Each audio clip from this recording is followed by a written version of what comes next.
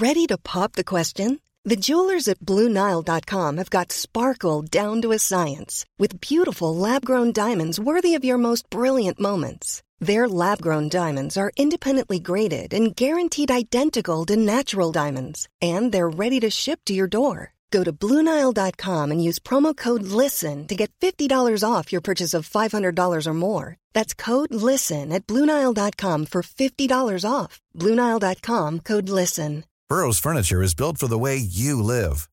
From ensuring easy assembly and disassembly to honoring highly requested new colors for their award-winning seating, they always have their customers in mind. Their modular seating is made out of durable materials to last and grow with you. And with Burrow, you always get fast, free shipping. Get up to 60% off during Burrow's Memorial Day sale at burrow.com/ACAST. That's burrow.com/ACAST. burrow.com/ACAST. Even on a budget, quality is non-negotiable. That's why Quince is the place to score high-end essentials at 50 to 80% less than similar brands. Get your hands on buttery soft cashmere sweaters from just $60, Italian leather jackets, and so much more. And the best part about Quince, they exclusively partner with factories committed to safe, ethical, and responsible manufacturing. Elevate your style without the elevated price tag with Quince. Go to quince.com/upgrade for free shipping and 365-day returns. Before we begin, this podcast is brought to you by the generosity of my Patreon supporters. If you enjoy the content and can spare something to contribute to the cost of running the podcast, you can become a supporter or make a one-off tip via the links in the description. Every penny gets reinvested into improving the content of the show. I love putting these episodes together for you, but production comes with costs attached to it, and if I'm going to grow this and take it to the next level, I do need your help. If you can't contribute or aren't keen, I totally understand, but for those who can and are inclined, you know how grateful I am. Either way, remember to drop a like and leave a review, and enjoy the show.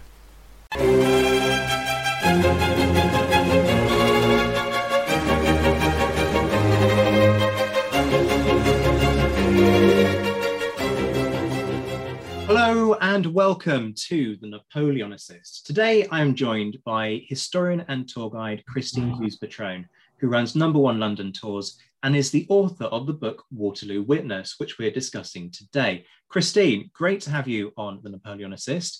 Folks might Lovely to be on again. Yeah, folks might remember you taking part in the Waterloo Remembered series this time last year. And since then, I've seen what I have to confess is a brilliant book. Well, thank you. Well, it was the only book, actually, where I've reviewed a preprint version. And I've made a point of principle that I will never do it again on the basis that I really enjoyed this. But what if somebody puts a book in front of me that I don't enjoy? So now I won't do requests. But that's basically because I've had such a good experience with yours that I'm fearful that I'm not going to be able to replicate it with somebody else. That's true. I never thought of it from that end. I want to start with an obvious question because I get it. I get why you've written this book, and I'm a huge fan of what you've done. But a lot of our listeners will be aware that there are a lot of books on Waterloo. It's such a written about battle. So why write on Waterloo? I actually have not written on Waterloo. And I would never presume to write about the Battle of Waterloo because I have no interest at all in military history. I mean, I don't know about strategy and the ins and outs and, which regiment was there and who was commanding it and what the infantry did as opposed to, I don't know who else. But it's actually something that Madame D'Arblay, Fanny Burney, wrote that sums the book up. And her quote is this: "I will write no account of these great events, which have been detailed so many hundreds of times in so many hundreds of ways, as I have nothing new to offer upon them. I will simply write the narrative of my own history at that awful period." So I've been researching the Regency period and really all of the 19th century for many, many years. And my favorite source of information, research, are the diaries, letters, and journals of the day. I think they're invaluable in giving you a real feel for how people viewed things, how it affected their lives, yeah, on a very social level and all different levels. So when I was reading, I believe I was going back through Spencer Madden's letters. He was the tutor to the Duke and Duchess of Richmond's children, and he went over to Brussels with them. And he left a fabulous, funny, really insightful memoir of that time. So it occurred to me, wait, I heard this. I heard this exact event being, recorded elsewhere. Let me go find that. And then that led me to something else. And I realized that if I went through all the usual suspects, that I could go straight from Napoleon's first abdication through all the peace celebrations in London to Wellington being made ambassador to France, the Congress of Vienna, Napoleon's return, the lead up to the battle, and even the aftermath, just by using their diaries, letters, and journals, their entries. And then it occurred to me, well, if I was going to write a book that was set during the Battle of Waterloo, I better know a whole lot more about the Battle of Waterloo than I do now, which was practically zilch. So then I thank God for Gareth Glover, because then I started with his Waterloo archives, reading diaries, letters, journals of the same period, but from the military point of view. And I found that in addition to a lot of really interesting military data and day-to-day reviews and preparations and, the whole armament thing, in addition to that, they also had really great daily life entries, and you had several people saying how they got to Bruges, and then how they took the canal boat from there to Brussels, and how fabulous it was. And, at 3:00, everybody went downstairs and had a fine meal with tablecloths, and they had musicians and, these things that if you're just going to look at it from a strictly military point of view, you'll say, yeah, how many pages of this do I have to sit through? But if you're doing a social history thing, it's kind of the reverse. Well, I really don't care where you made camp that night. Tell me what you ate and how you cooked it and, that kind of thing. And that is exactly why I love this book, because it taps into something that, as a military historian, I know is there, but I've never sifted through in the way that you have done. Because the social side just gets pushed aside, or if certainly for myself and a number of my colleagues as military historians, inverted commas, we kind of think about it through a military lens, if you will, yes, as opposed to your way of looking at it, which is really important in terms of giving people like myself a real kind of check and going, oh, but hang on, there's more that you can mine out of this. And I think particularly in the context of Waterloo, that civilian story stops. It comes to a sort of screeching halt at the moment that the Duchess of Richmond's ball gets broken up. Why do you think that is the case? Why do you think we just kind of stop post the ball? I think because that's the end of the glamour. Everything, that's the apex. And after that, everything gets kind of, not nice. You have the wounded, you have the dead, you have, things that are just beyond anybody's control anymore. The army, for the most part, leaves Brussels because they're now, trying to quash whatever remnants of the French army are left and might regroup and, try to have another battle. So now Brussels is left really in kind of a pitiful state, because the wounded are there. Every house in Brussels, it doesn't matter who you are, what your social level is, it's mandated that you have to take in the wounded, primarily the officers, because, your common soldier went to the hospital or were left out in the field or whatever. But I mean, it turns, the whole of Brussels pretty much turns into a hospital. And, there's nobody's looking for fun. Let me amend that. Nobody but Caroline Lamb is looking for fun. So, she shows up to nurse her brother, Freddie Ponsonby. And, she just never stops reading to him until the doctor says to her, if you want him at all to get well, stop reading to him. Listening to that voice droning on and on and on. And then she says, oh, yeah, and the biggest source of amusement is making lint. Oh, no balls. There's nothing to do. All I do is sit in the house with him. I wish he'd get better.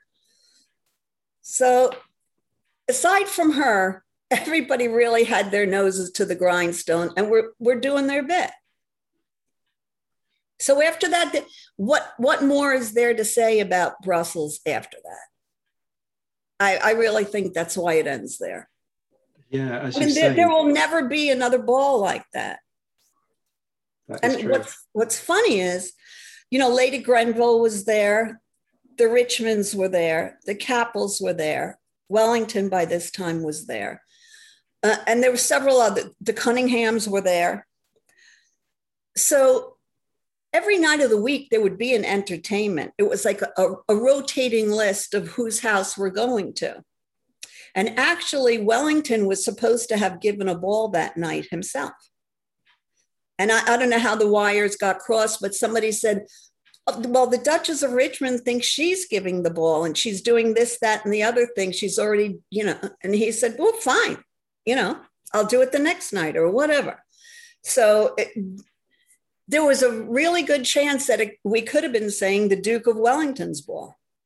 Can you imagine how that would have gone down in history if Napoleon had crashed Wellington's own ball? You can just imagine there'd have been some snarky little comment from Wellington, who was always good with a pithy little one-liner when he wanted to. The laundry. Yeah. But what's funny is that we all know when Henry Percy delivered the Eagles to Prinny was at the Bohm's house in the house they were renting in St. James's Square. And later on, I believe it was Stanhope that she said this to. I don't know, but somebody years afterward, she was in a grace and favor apartment at Hampton Court Palace. And somebody went there to interview her about that night. And she still had her nose out of joint. That dirty Henry Percy showing up in the middle of my ball after all the arrangements you'd think he'd have the decency to wait till the morning and not ruin my entertainment. And as soon as he came, everybody left, and never was there a ball so ruined. Well, I beg to differ. Yes. I mean, she achieved immortality through that ball being ruined. So actually, there were two balls ruined by the Battle of Waterloo. Yes. In two different countries. Yes, that's true. I hadn't thought of it like that. Yes. See, if you go about the social history, it's a whole new way to look at events. Absolutely. And this is, I guess this goes back to what I said about why I love this book. You've mentioned a few people already who were in Brussels at this point. Set the scene of Brussels high society during this period, because there seems to have been quite a substantial, almost expat community in the city at this time. By the time Napoleon abdicated the first time, this opened up the continent. The continent had been closed for almost a decade. There were no grand tours. There was no, tourist trade. There was no real commerce. So suddenly the continent is open. And people now begin their mad dash, whether they're going to buy things, to do business, to just tour around and see Italy or whatever they want to do.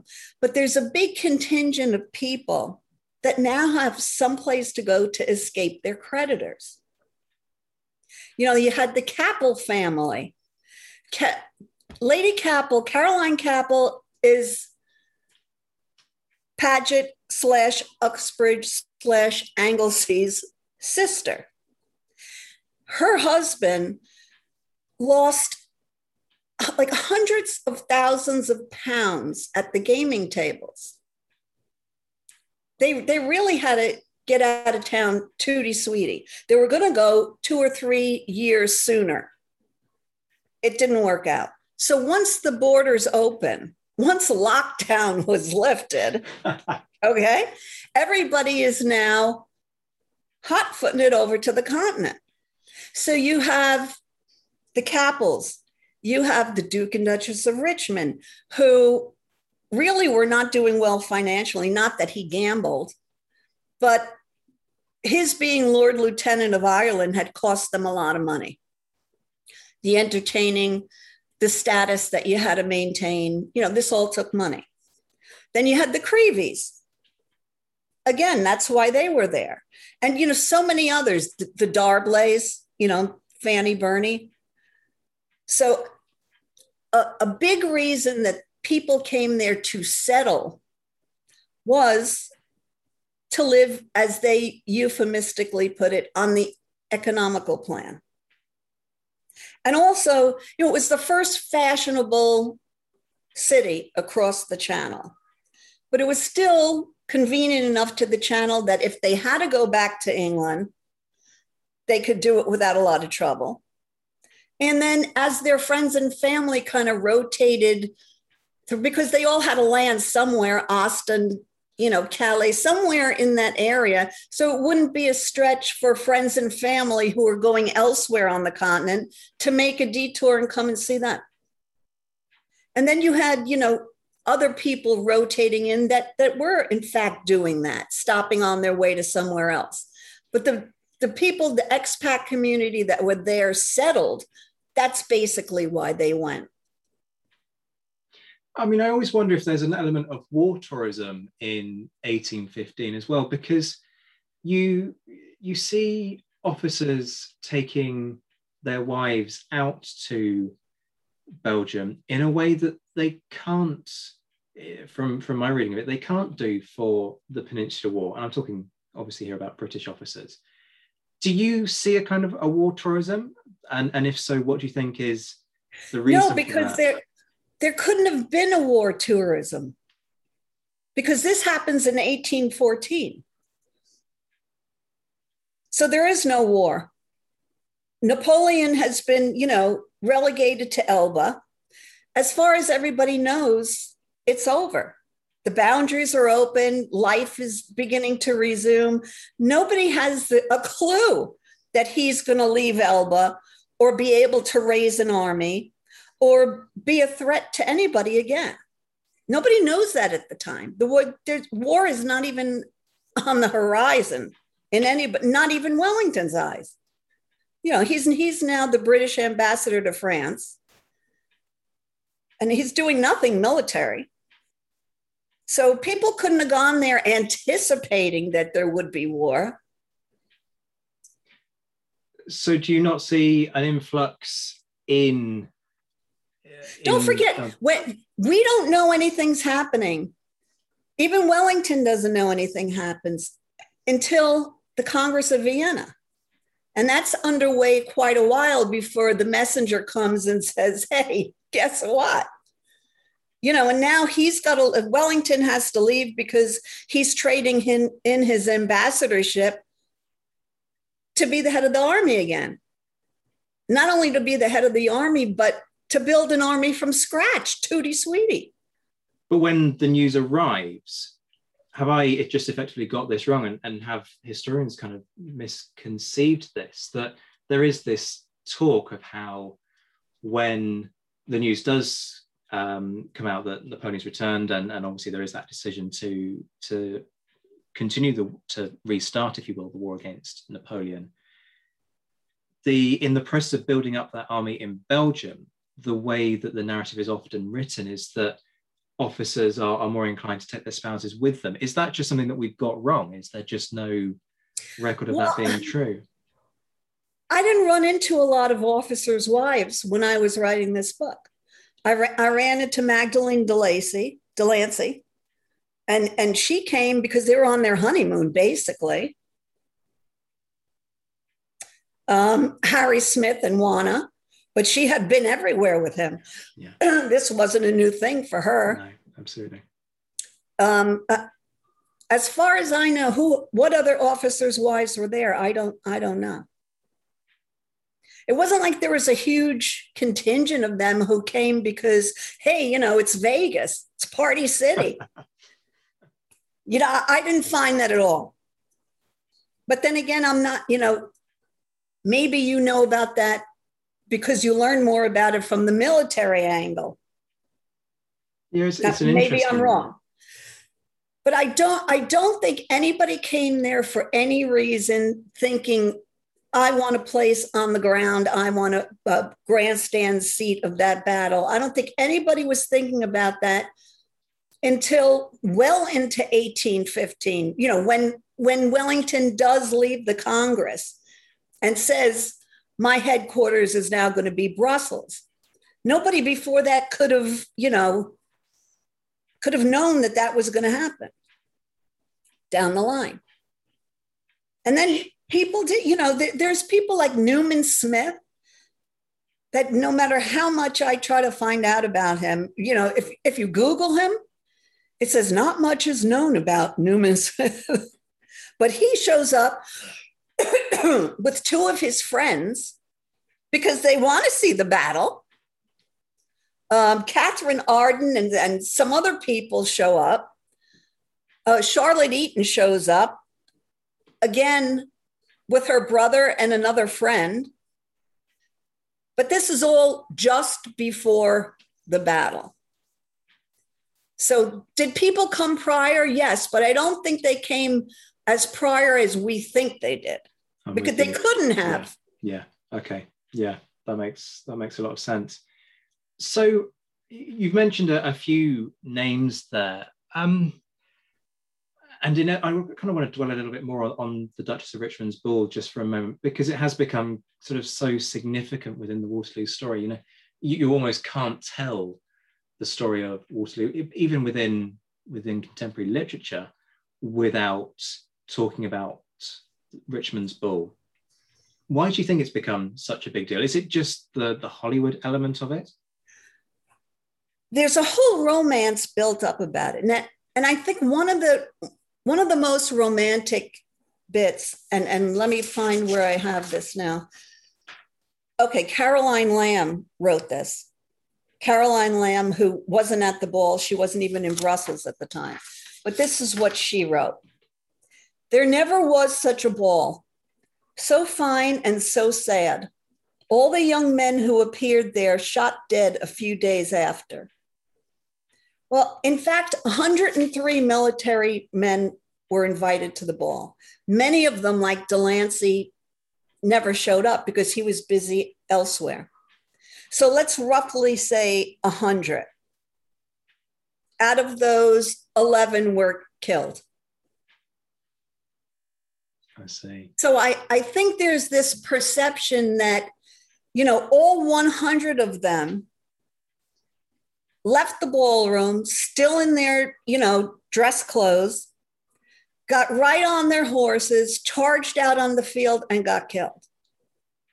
And, those famous paintings, in fact, one of them is going to be on the cover of my book, where they're taking farewell of each other, the dashing officer on a horse and the lady kissing him goodbye. But it wasn't like that. In fact, by the time the Richmonds got to Brussels, all the fashionable houses in the park had been let. So they had to go somewhat outside of town. And they rented a house that belonged to a glass coach maker.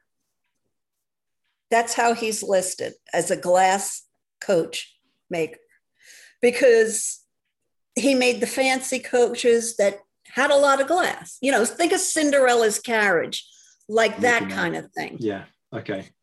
So what the house was a house in the middle. And then they had two sides to it, like two big annexes either side. One was his coach building workshop, and one had been his showroom. They were empty now. In fact, one of them, the Duchess made into like a playroom / classroom for the kids.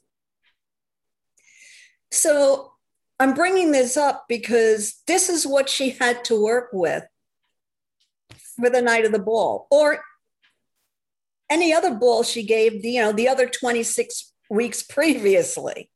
So it wasn't this grand, glittering Buckingham Palace-esque place to begin with. So that's not right. The way you see it, and it's all, marble and gilt and chandeliers. No, it wasn't like that. In fact, Georgie Lennox, her daughter, says she remembers there being trellis wallpaper with little pink roses on it in that room. But it wasn't a sweeping, glittering, fancy thing to begin with. It, probably looked good in candlelight with the musicians and the Highlanders and all that. But that's the first fallacy. And then that everybody who left that ball went directly to their death. That's another fallacy. And then you have the thing where, Napoleon humbugged me, by God. So, and the Duke of Richmond with his map. So there's all this legend and myth, and it's grown to be a lot bigger than it ever was. And I'm kind of glad it did, because it's the symbol of that era, really. And you talked a lot about who's there or not there and who doesn't die on the military side. Who's there on the civilian side? What do we know about the families that were in attendance? You had the Creevies and the Miss Ords, his stepdaughters. They were there. Lady Charlotte Greville, Frances Wedderburn Webster and her husband, the Capples, Lady Alvanley and the Miss Ardens, Mrs. Wellesley Pole, William's wife, Lady and Miss Sutton, the Creevies, Countess of Waldegrave, Viscountess Howardin, Countess Mount Norris, who's Frances Wedderburn Webster's mother, and who will go on to tour the battlefield and spear skulls with her parasol. Sir Sidney and Lady Smith, Lord and Lady Seymour, Mr. and Mrs. Greathead, and then a whole bunch of comtes and comtesses that I'm not even going to attempt to pronounce their names. But there was, everybody who was resident in Brussels would have been asked, in their social strata. So how do they all... The usual suspects, in other words. Sure. So how do they all respond to news of the French invasion? Because Brussels, for folks who know the geography, it's not far from the Belgian border. It's 2 days, probably, fast march, maybe even a little bit less. Is there this mass exodus, or is there sort of a confidence that the Anglo-Dutch-Prussian alliance is going to do its job? Some people are convinced that Wellington's going to win the day and we have nothing to worry about. Some people are getting a little antsy now. But the thing that happens is from that moment on, everybody starts moving. Wellington has said, as soon as I leave the ball, here's the orders, get them out to everybody. Actually, let me back up, because he had started, that's why Delancey was not at the ball, because he and the other ADCs were writing out dispatches and orders and troop movements and having them delivered to all the different heads of the regiments. So a lot of people had already moved out, but as soon as the ball was over, like from 2:00 in the morning on, the bagpipes start going and the Highlanders assemble. And everybody just stands around. You could hear a pin drop other than the music. You know, it was such a sight. You couldn't believe it. This is happening in front of our eyes, and they move off. And then you have another regiment right behind, and they assemble and they move off. And people are saying, "Ruh-roh, this is serious."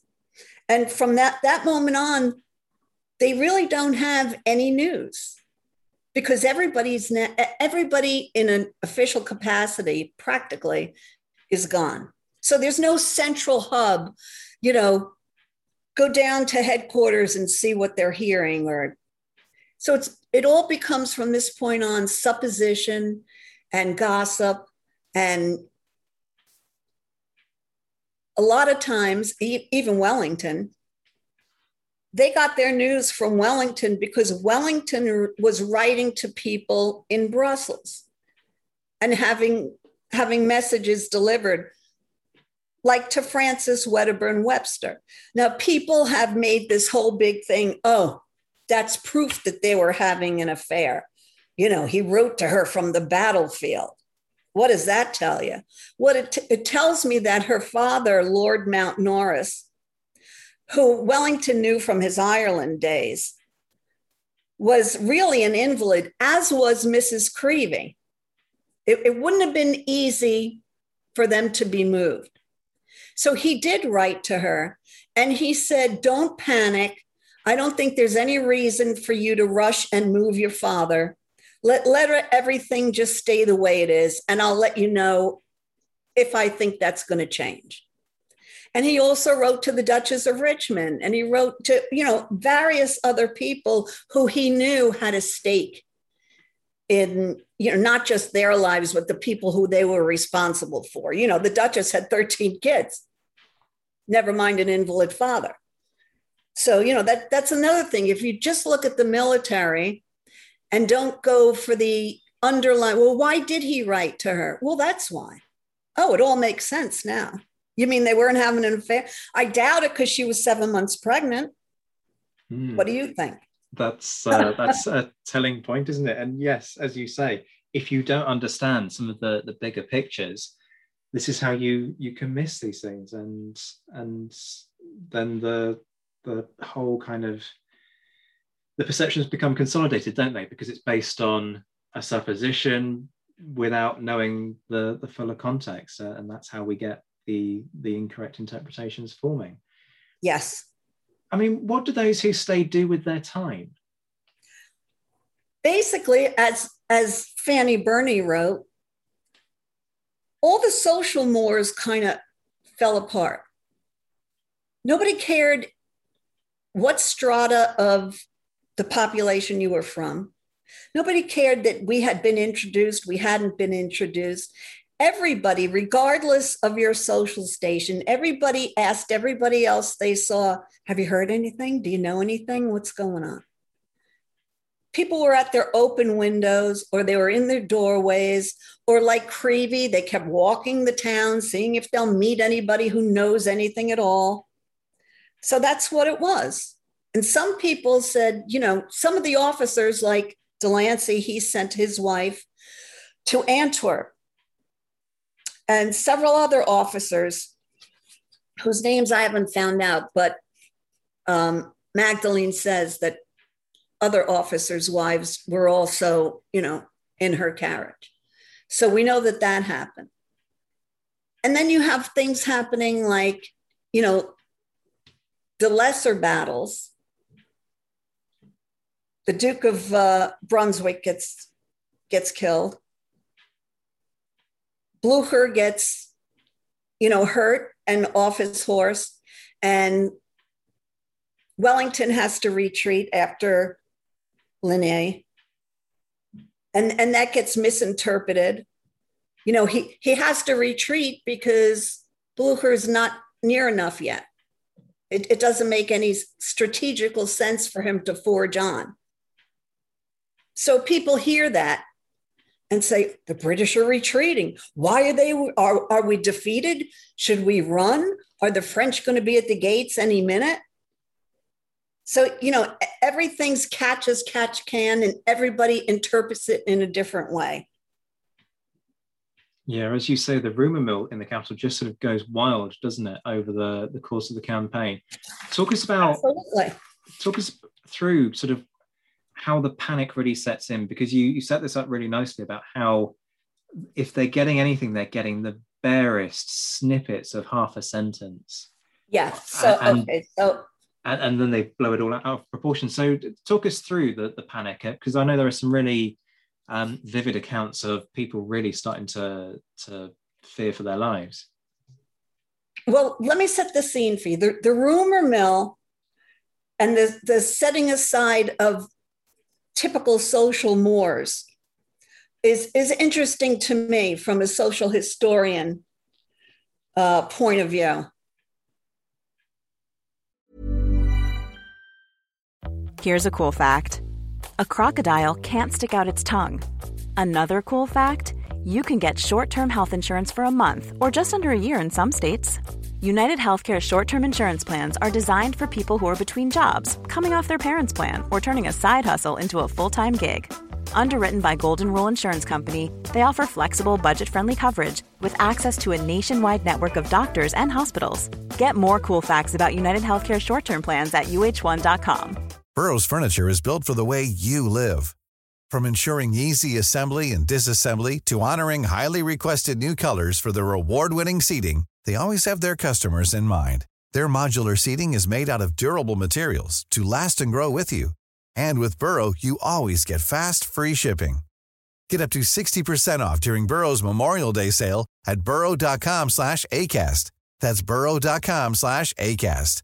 burrow.com/ACAST.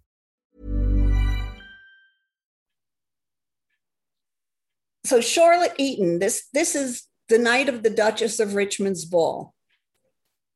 She and her brother and sister and a friend had come there, as you say, as tourists. They're in the hotel in Brussels. They have friends who are there. The friends go out. Her sister and brother go out. So she's alone in the hotel room in Brussels, is my point. So she writes this: my brother and sister went to call upon Mrs. H, who they were impatient to see. They had not gone many minutes when Sir Neil Campbell sent up to ask if I would admit him. I made no objection, so in he came, looking magnificent in a full dress uniform, covered with crosses, clasps, orders, and medals. Behold me then, tete-a-tete with this splendid beau, in my own room between 10 and 11 o'clock at night. In England, it would have been extraordinary enough, to be sure, but in Brussels, it was nothing. It was impossible to receive him or anybody else in any other place than a bedroom, for the Hotel de Flandre was entirely composed of bedrooms, all of which were occupied. Without discomposing myself about the matter, therefore, I gave Sir Neil Campbell some tea, and we had a long chat together. He too had been dining with the Duke of Wellington and had been present when these important dispatches arrived, and from him I heard a reputation of all that Major Wiley had told us, with the alarming addition that the French were said to be upwards of 100,000 strong, and that Napoleon himself was at the head of the army. It seemed quite incredible that so large an army could have formed, advanced, and even attacked Marshal Blucher without his having any knowledge of their movements.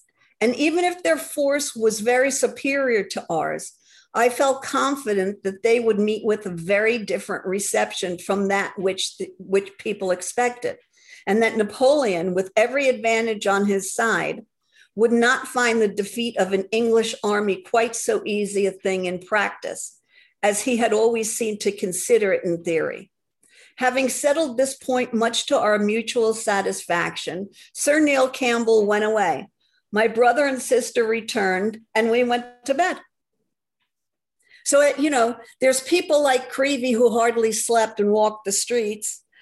And then there are the people who are pretty much resigned. Whatever's going to happen is going to happen. We can't change it. And then you had the people like Madame Darblay and a lot of the other people who wanted to get out of town. So once it was clear that, war was imminent, this is the real thing, you had the contingent of people who went immediately to Antwerp and got out of town. And Catherine Arden wrote that orders had been issued by the Duke for all baggage to be sent from the army through this town, and for the wounded, if possible, to be moved from it. All this looked so like retreating on the town that we were told we must have horses ready and everything prepared to go at an instant's notice, which accordingly we commenced doing. And from that hour, 4 o'clock, till 8 o'clock in the morning, Sunday, when we were fairly in Antwerp, were, I hope, the most harassing 16 hours I will ever pass. From that time, the baggage wagons passed in such quick succession that they formed cavalcades through the town, as not only those who were ordered to go, but those who desired to stay with the army passed through, a general panic having seized all the officers' servants, by which means many have lost all they had, and everybody is minus something. All of the road to Waterloo, the road north to Antwerp, all the tributaries, everything is clogged up now. Some people want to get in, some people want to get out. Some people are listening to rumor and thinking, leaving everything there because the French are at their heels. I mean, I can't tell you how many accounts, officers' accounts after the battle, that they had to wear the same clothes for 5 days until they finally found their baggage, or some people never found their baggage. Wellington's dispatch box with all his letters went missing, and as far as we know, has never been found. But, it was just total chaos and confusion.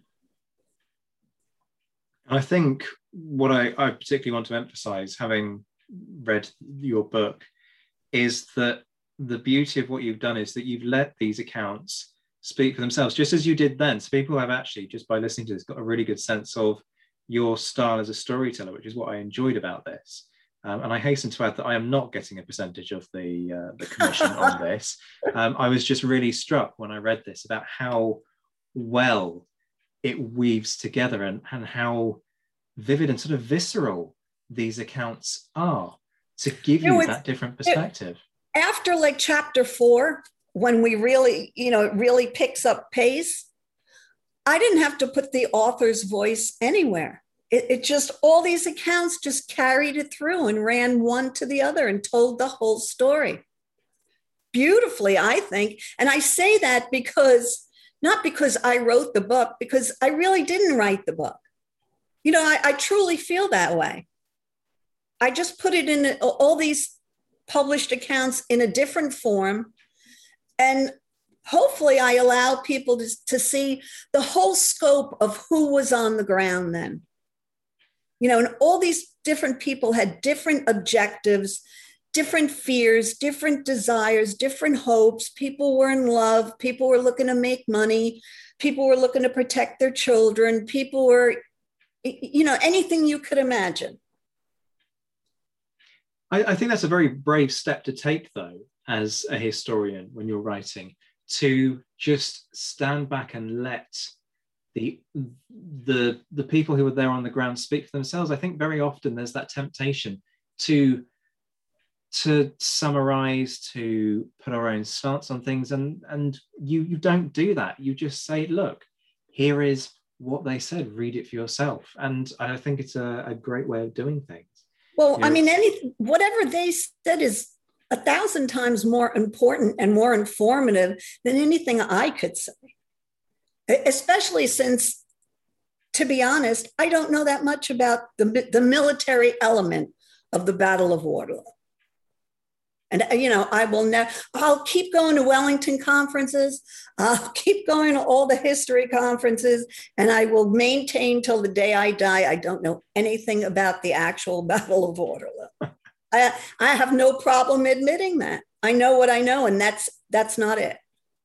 I think that's also a testament, though, to the skill of yourself as a historian, because far too many, this is sounding like I'm just kind of, I put this interview together to flatter you. It wasn't the intention, but I'm not going to stop you.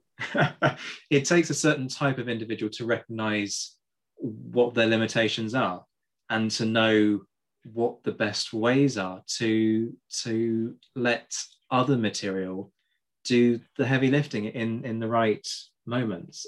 So yeah, I mean, fair play to you for having that admission, but also it takes skill to have that judgment, and that's why I recommended this book so highly in the beginning. I want to talk a little bit about the aftermath of Waterloo, because I find that really interesting, and we've touched on this a little bit already in relation to the wounded, because the Grand Place in the centre of the city effectively becomes an open-air hospital.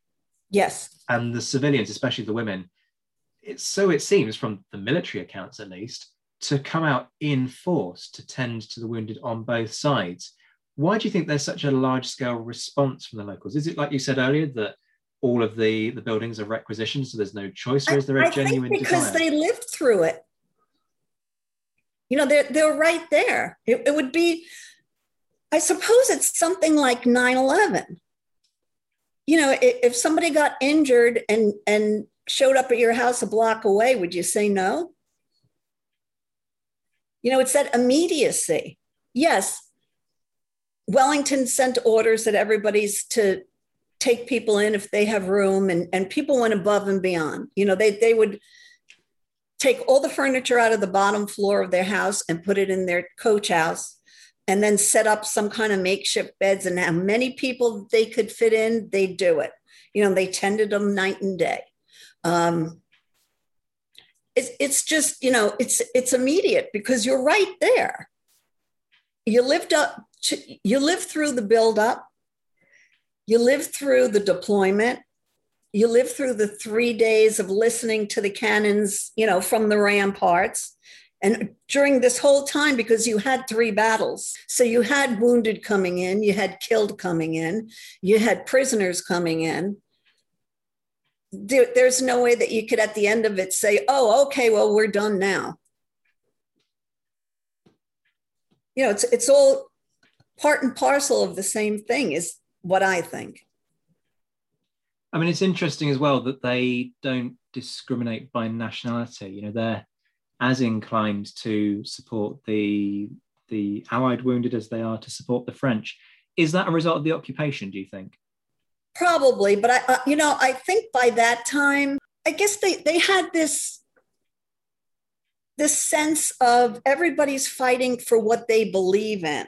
And, it was so over the top, the French would go back to Napoleon to begin with.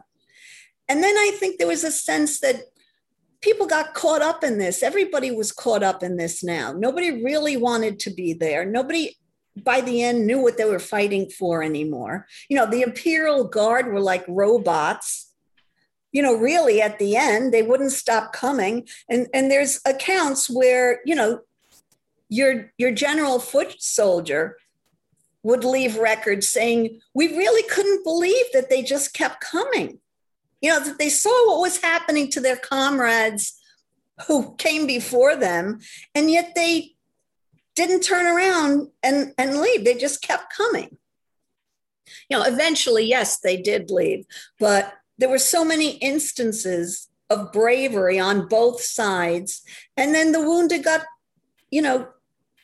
removed from the field, sometimes brought to Brussels, sometimes to Waterloo, sometimes elsewhere. But by the time the battle was over, people had seen all this, and they'd seen, even though they started as their enemy, now they were wounded. Now they were, as confused as they were, and without hope in a lot of places, in a lot of instances, because there wasn't a lot of hope. unless you were Fitzroy Somerset or, the Marquis of Anglesey. Not everybody got that kind of care. Not everybody got off the battlefield. Some people were there 3 or 4 days later, begging people, just shoot me. Is there any evidence of a public health knock-on from that? I mean, I know kind of thinking about public health is very topical at the moment, isn't it? But in terms of the entire city being turned to a large extent into a hospital, inevitably, due to the nature of the time and the surgical techniques, you get huge instances of infection. One of the Capel sisters wrote about that they made a point to get all the dead, as people died, as the wounded died, to get them out of the city gates, out of the walls, and away from town and buried as soon as possible. I don't believe there was some big rash of, pestilent fever or anything, but they were certainly aware of it. And what do we know about the trips that civilians make to the battlefield? Because presumably some go to find loved ones. That Joanna Smith is the famous example there. Do some sort of go just to see the site or out of a morbid fascination, or is there something else going on there? No, there were people like, in fact, his name is Hay. Last name is Hay. And he was a retired soldier whose brother, and I'm not even going to tell you that I know his name without looking at the notes, but there were 3 Hays. There was the young Hay, the coronet who was killed, right after the Duchess of Richmond's ball. And then there was a Colonel Hay. And then there was this guy who was retired, who went looking for his brother, the Colonel Hay. But he never found him, is my point. And they never found young Cornet Hay either. They never found his body. And then there were people, officers, and I don't know off the top of my head, who were killed, who were buried, and who their batman or whoever made a concerted effort to mark the spot so that they'd know where they were. And several were dug up afterwards and returned to England. But, not everybody was that lucky. And there was also another social point. There were a couple of firms in England that cashed in on this whole Waterloo. Everybody knows the story of the Waterloo teeth. But there were funeral companies who cashed in. If you lost somebody at Waterloo, we will go with a lead-lined coffin. We will go pick up your loved one and bring him back, and, this whole thing. And a lot of people did that. But, a lot of people didn't know where their loved ones had fallen either. So did people go and search the battlefield? Absolutely. I've seen the firsthand accounts. And I don't think anybody ran out. I don't think any civilians ran out, the next day. But it didn't take too much longer before they did start going. And the accounts of it, of what the field looked like, are just staggering from like 2 days after till 2 months after. It was still just packed. The field was packed with cuirasses and, weapons and cannons and dead horses and dead men. And everything you can think of. But the one interesting thing to me, what interested me, is various accounts mention how white the field was, how covered with paper the field was.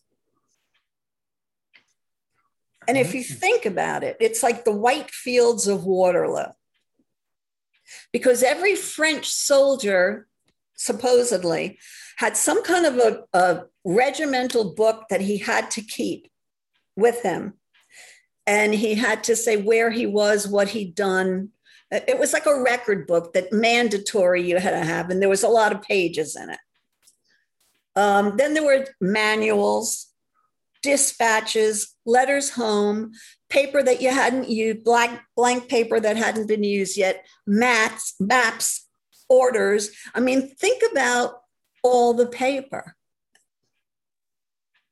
Just naturally in that era, because there were no telegraphs or telephones or whatever else. That was it. Everything that you wanted to communicate, personal or military or official, was on paper. And I just found it so interesting that men and women, civilians and military, regardless, independently, they mention how the field was covered with paper. Bibles, a lot of people had Bibles and other kind of reading matter with them. Because when you said paper, I thought, what is that, cartridge paper? But yeah, I'd never thought of that before. And it's not just one or two people that recorded that, several people. And like I said, from all different classes, they all remarked upon that. And I thought that was really telling, because it gives you the human side of the battle. There was one foot soldier who, during the height of the battle, people were falling all around him, or really so he supposed, because he could hardly see, more than two men on his left and further than two men on his right. And he said, in the middle of all this, we're marching forward and I see a dead calico cat. And it like brought it, all these people dying around him. Well, we're in a battle. But that really touched him, that poor cat had died. And that's the kind of thing that you can't get from a dry history of anything. But when you read words like that really bring it home, what this guy was actually thinking and feeling on the battlefield during the battle, as all this craziness was going on. What are your thoughts? What are your fears? That's what grips and interests me. The real stories. And poor Juana Smith, when she thinks Harry's dead. And poor Magdalene Delancey, he's dead, he's not dead, he's wounded, he may be dead. Oh my God, can you imagine in the space of 24 hours, her emotions? And Madame Darbley trying to get to the wharf in Belgium so that they can get the barge and go. Nope, there's nothing available. Wellington had every barge, every cart, every horse, every carriage, everything was, confiscated for use by the army. But, if you listen to her tell it, it's 1,000 times more powerful than me telling you right now about it and condensing it. It takes a lot to read. He was in the 51st Regiment and they went from here to there. That takes a paragraph. If you read his account, it could be 3 pages, but there's so much more to it. Absolutely. I mean, something else that we touched upon earlier was how some of the civilians responded. I remember you talking about the lady who starts spearing the skulls with her parasol. Was there a sense that the battlefield wasn't an appropriate place for women because they would have seen the dead and because of the social attitudes of the time, or was that just not a concern? It's very strange, because keep in mind that until almost right up to the Edwardian era, women never went to funerals. It just wasn't done. You could mourn, you could go to the church, you could go to the wake, whatever, but they really never went to the actual burial, the graveyard. And here, as I said, the social mores just kind of fell away. And people did things they would never do otherwise. Like Charlotte Eaton, who had, Colonel Wiley up there in her room or at the hotel with her. People talking to people they don't know. People helping people they don't know. But yeah, so here's Lady Caroline Lamb is still in Brussels with poor wounded her brother Freddie, which is another story. I mean, that poor guy who gets lanced in both arms. He's still on his horse somehow. He gets hit over the back and finally actually falls off his horse. He gets run over, stampeded, not just one horse, the whole regiment goes over him. He's laying there. He can't use his arms. They're both wounded. He gets pickpocketed twice. He lays out there all night long. And after this whole horrible story, he's faced with her reading to him nonstop. The guy couldn't catch a break.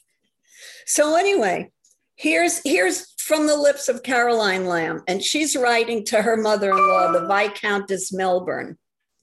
The great amusement at Brussels, indeed the only one except visiting the sick, is to make large parties and go to the field of battle and pick up a skull or a grape shot or an old shoe or a letter, etc., and bring it home. William has been, I shall not go, unless when Fred Ponsonby gets better, etc., and goes with me. There is a great affectation here of making lint, etc., and bandages. But where is there not some? At least it is an innocent amusement. The Prince of Orange inquired much after all his acquaintances. He suffers a great deal, but bears it well. Next door to us has a Colonel Millar, very patient, but dreadfully wounded. Lady Cunningham is here, Lady C. Greville, Lady D. Hamilton, Lady Smith, Lady Frances Somerset, Lady Frances Webster, most affected. Lady Mountmorris, who struck her parasol yesterday into a skull at Waterloo. Just out for a day's fun. I don't know. No. Now this account is undated, Caroline's, but I think she gets there at least a week afterwards. So we would hope that by the time the ladies went, most of the dead had been moved. But I don't think it would have mattered, to tell you the truth. It was just history. And all the people, the various accounts, we went to the field and I got a cuirass and Bob got a this and we bought this off of this one. And it just goes on and on, how the field was plundered of all kinds of things. And it's so rare nowadays that anything comes up for auction, that came from the field of Waterloo. And you can't help but wonder, where is all that stuff? Yeah. Or at least I wonder. One of those things lost in the midst of time. And we also know that, these are different times. People have a different attitude to death. And Tony Pollard's been doing some really interesting work about the fact that the burial pits were subsequently plundered for bone to be used, to be ground up and used as fertilizer in England. That's, when you read the accounts and you get this picture in your head of the mass of people and horses and items and they didn't have any sanitary way to get rid of them. Everything was either buried in pits or burnt. The horses were burnt. But the scope of it. So when you watch all these episodes of Waterloo Uncovered, you're like, what? How are they not finding not even people, but things, horses, something? And they found that one soldier a couple of years ago, and that was it. Like there was a big pit just off the battlefield, that one field hospital that they kind of dragged everybody through and cut off their arm or leg or whatever and then sent them on. So all those limbs were put in a pit somewhere near there. That's not found. Even, okay, it's 200 years, and a lot of that field is planted. Was planted, is planted, still being planted.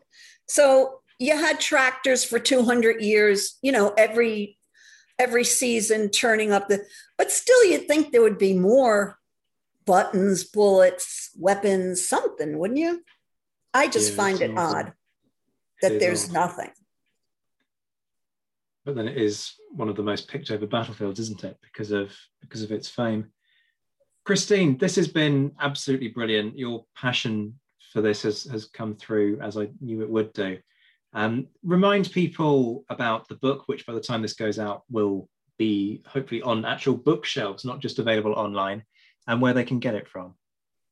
It's being published by Pen and Sword. It's called Waterloo Witnesses, Military and Civilian Accounts of the 1850 Campaign. It should be on Amazon and in bookstores everywhere, hopefully. Fantastic. And I know you're planning a battlefield tour with Gareth Glover. Yes. In the following year. Yes, September 2022. And again, it's going to be a reflection of both of our books.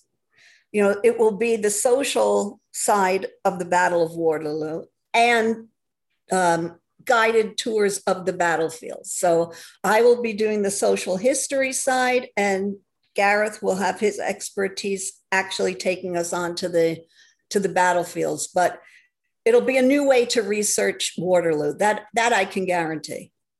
And where can people find out more about that? It's #1 London Tours, all spelled out, .com. And it's the tour website is up and ready to take guests in September 2022. Fantastic. I'll post a link in the description for folks who want to follow up on that.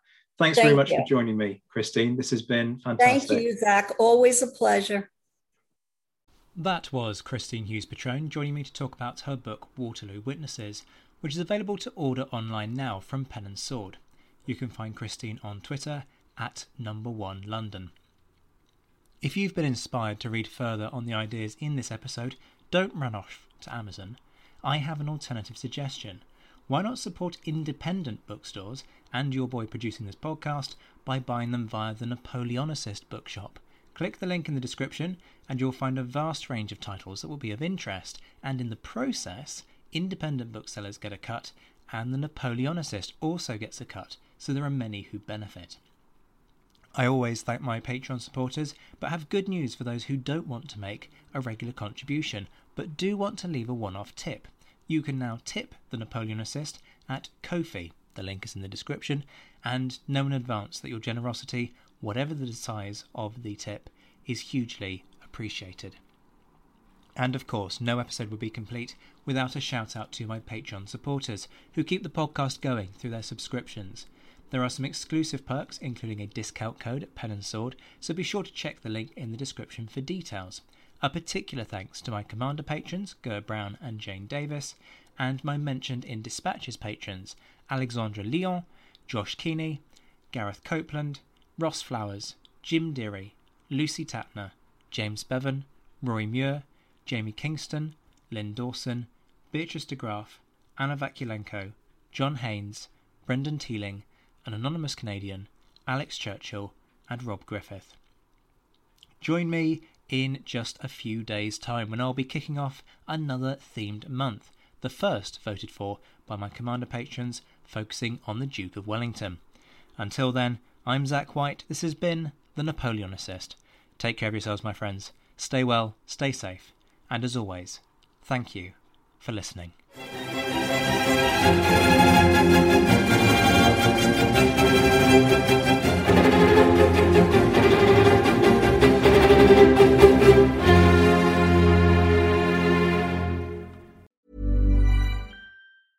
Mom deserves the best, and there's no better place to shop for Mother's Day than Whole Foods Market. They're your destination for unbeatable savings, from premium gifts to show-stopping flowers and irresistible desserts. Start by saving 33% with Prime on all body care and candles. Then get a 15-stem bunch of tulips for just $9.99 each with Prime. Round out Mom's menu with festive rosé, irresistible berry chantilly cake, and more special treats. Come celebrate Mother's Day at Whole Foods Market. Even on a budget, quality is non-negotiable. That's why Quince is the place to score high-end essentials at 50 to 80% less than similar brands. Get your hands on buttery soft cashmere sweaters from just $60, Italian leather jackets, and so much more. And the best part about Quince, they exclusively partner with factories committed to safe, ethical, and responsible manufacturing. Elevate your style without the elevated price tag with Quince. Go to quince.com/upgrade for free shipping and 365-day returns. Even when we're on a budget, we still deserve nice things. Quince is a place to scoop up stunning high-end goods for 50 to 80% less than similar brands. They have buttery soft cashmere sweaters starting at $50, luxurious Italian leather bags, and so much more. Plus, Quince only works with factories that use safe, ethical, and responsible manufacturing. Get the high-end goods you'll love without the high price tag with Quince. Go to quince.com/style for free shipping and 365-day returns.